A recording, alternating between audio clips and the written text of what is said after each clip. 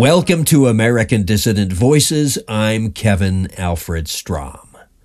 2 weeks ago, we told you about Canada's impoundment and banning of a book we published from the mails, philosopher William Simpson's Which Way, Western Man, under the preposterous claim that it is hate propaganda, or alternatively, it is obscene. Apparently, the Jews, who are so kind as to write Canada's laws for the overworked legislators there, find anything favorable to the survival of white people to be obscene.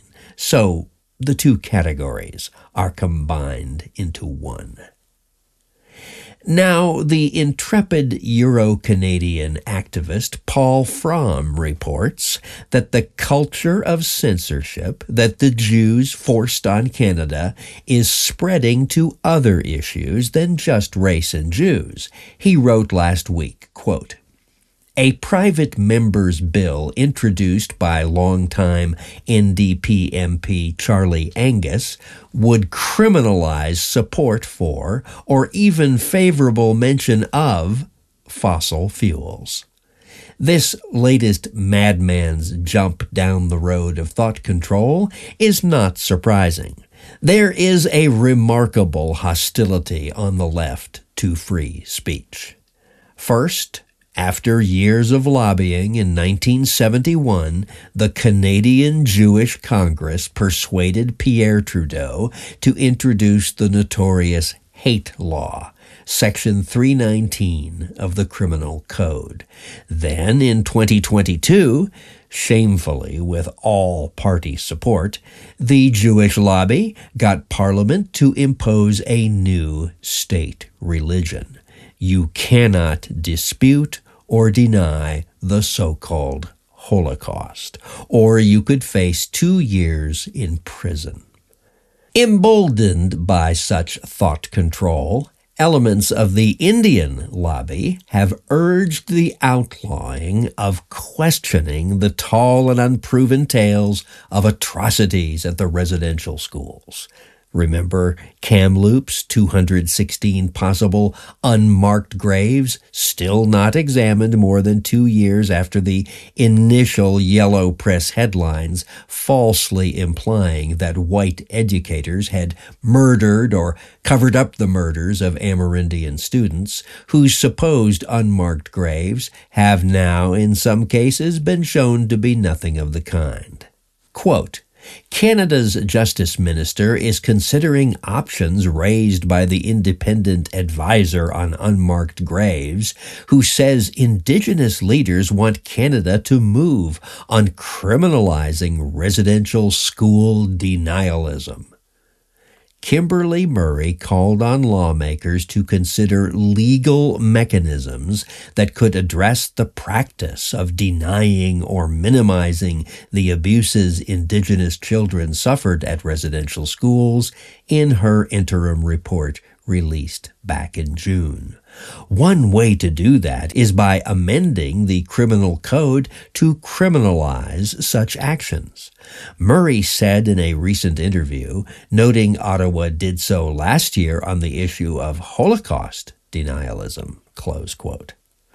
Our new Justice Minister is Ugandan Asian import Arif Virani, who worked for the viciously anti-free speech Canadian Human Rights Commission.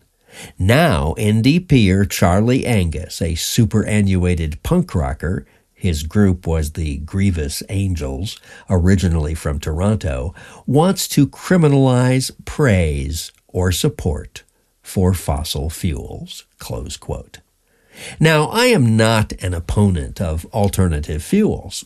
I drove a gas-electric hybrid a couple of years ago for nearly a week, and it was an amazing vehicle.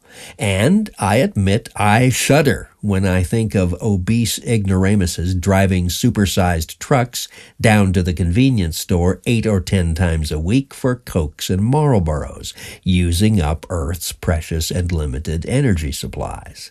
But I'll be damned if I'll buy into the self-styled elite's new religion that carbon, the necessary basis of all life, is a pollutant, and that the earth warming a degree or so is an emergency justifying limiting my family's access to energy, another necessary component for life and for any meaningful activity whatsoever, including white community building. If we really have to go around limiting people's access to energy, let's limit the Jewish overclass's access, the brown invaders' access, and the self-styled elites' access. To hell with them. And let's codify access to energy for pro-white groups and pro-white families into law as a sacred right. In fact, let's subsidize energy access for pro-whites with funds reclaimed from bankers and other Jewish swindlers. If that just happens to cause residents of our largely non-white and degenerate coastal cities to get wet sneakers, well, maybe America would be a hell of a lot more American if some salt water was added to the Dutch cleanser we intend to apply to places like New York City and New Orleans. Now, I know we're in no position to do such things now, but we should be, and we intend to be one day. And dreaming great things is a necessary prerequisite for doing great things. So, as the first National Alliance flyer I ever saw said, let's dream of a white America, where such exercises of power by a legitimate state can indeed be done.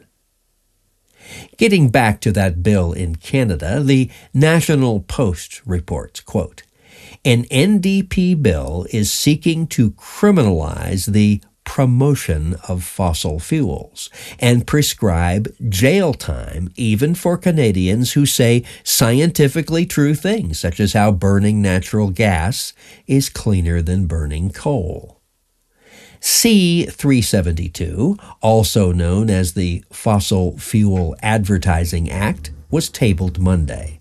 Section 8 also criminalizes any promotion, which argues that fossil fuels are beneficial to the health of Canadians, reconciliation with Indigenous peoples, or the Canadian or global economy. As such, the section could conceivably prescribe jail terms for anybody arguing that the oil and gas sector is a key funder of the Canadian healthcare system, or even that oil and gas are needed to operate ambulances and medevac flights.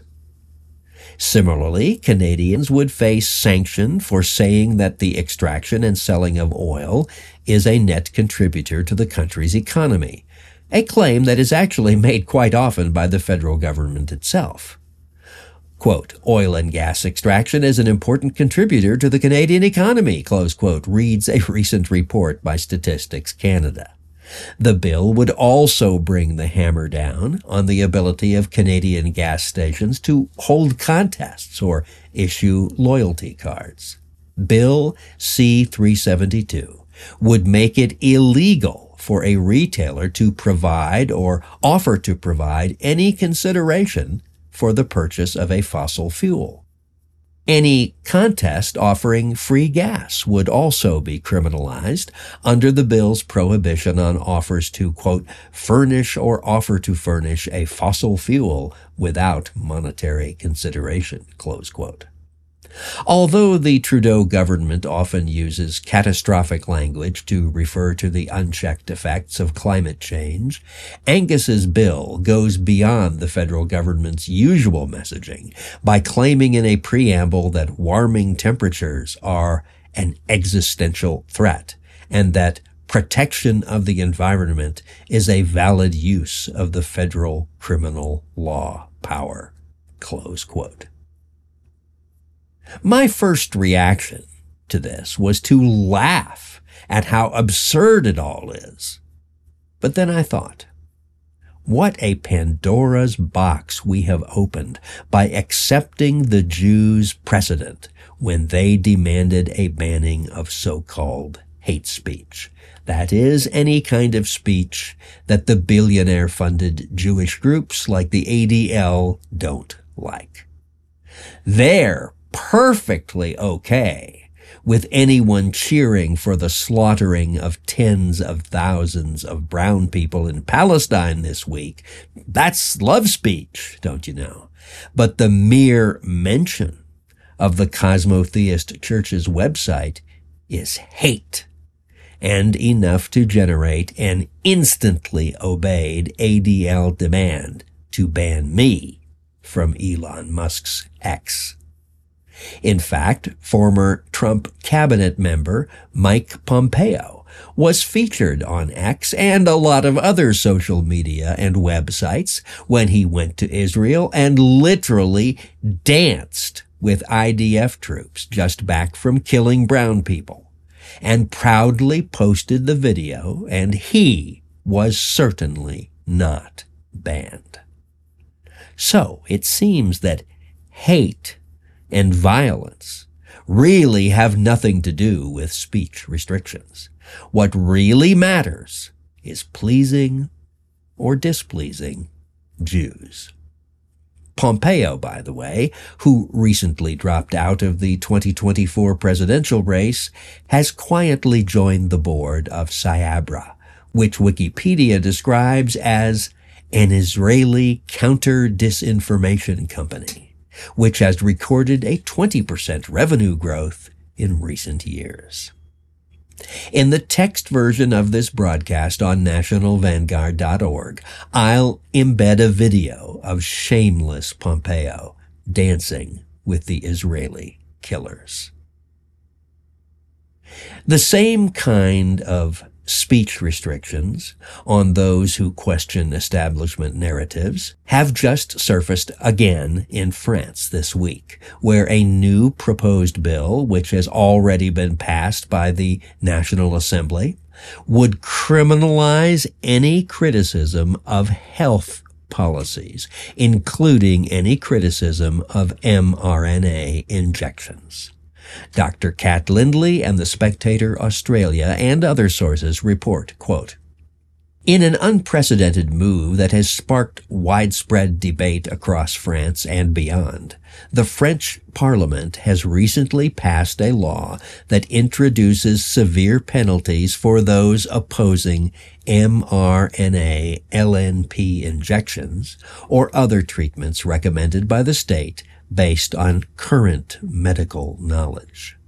According to the bill, which still faces final approval, criticism of such therapeutic treatments, when deemed obligatory or recommended by the state, could result in up to 3 years of imprisonment or a fine of 45,000 euros. This bold legislative step, quickly dubbed Article Pfizer by critics, represents a significant shift in the balance between public health policy and individual freedom of expression. The core of the controversy lies in the creation of a new criminal offense, targeting individuals who encourage others to withhold from medical treatments that are considered appropriate according to the prevailing medical standards. The law specifically targets the resistance to mRNA treatment, positioning it as a cornerstone in the fight against future pandemics. This move has been interpreted by many as an anti-democratic maneuver, stifling any opposition or critique of the state-endorsed medical treatments under the heavy hand of legal penalties. The passing of the law came with minimal debate within the parliament, a fact that has only fueled the outrage among its detractors. Critics argue that the law not only undermines the democratic process by limiting the scope of public discourse on health policy, but also prejudges alternative medicine and potential whistleblowers who may have valid concerns about mRNA technology or other treatments. The article Pfizer law is seen as emblematic of a broader trend toward increasing state control over public health narratives and personal health choices. The nickname itself, referencing one of the major pharmaceutical companies behind the development of mRNA vaccine technology, hints at the perceived alignment between government policy and the interests of big pharma, raising questions about the influence of pharmaceutical companies on health policy. Close quote. Never mind that hundreds of medical doctors, coroners, embalmers, researchers, journalists, insurance professionals, and many others, including National Vanguard's own John Massaro, have documented the vast number of excess deaths and other severe consequences from these apparently sacred vaccines and other pharmaceutical injections. Never mind that Jews are vastly overrepresented at Pfizer, Moderna, and the other big pharma giants. No one must be allowed to discuss these facts. I'll embed some very understated video critiques of these mRNA jabs from Dr. John Campbell in the text version of this broadcast on nationalvanguard.org. Watch them and judge for yourself what kind of allegedly human being would ban such discussions and interviews. These bans on free speech are a double-edged sword for the Jews and the servile worms who work for them as presidents, prime ministers, health ministers, TV pundits, and the like. One edge of that sword does intimidate a few truth-tellers into silence, which helps to keep the dumbest of the dumb tube watchers from hearing about how they've been lied to. But the other side of that sword may soon start drawing some blood from the rats and the worms themselves. The more intelligent kind of white citizens, the ones who really know something about history and logic and science, the smart ones who invent things and keep our civilization running, the ones who actually think and draw conclusions for themselves, know that the truth doesn't need such speech restrictions to protect it. When they encounter laws like these, they resist and they investigate. They know that something very rotten and very evil is being covered up here. And so such folks are going down the COVID rabbit hole, the vaccine rabbit hole, the carbon rabbit hole, the Gaza rabbit hole, the Great Replacement rabbit hole, and 1,000 others, with a vengeance never seen before. They already know they're being lied to, and the most persistent, unrelenting, and intelligent among them are soon going to discover that at the bottom of each and every one of these rabbit holes is the international Jew. A double-edged sword, indeed.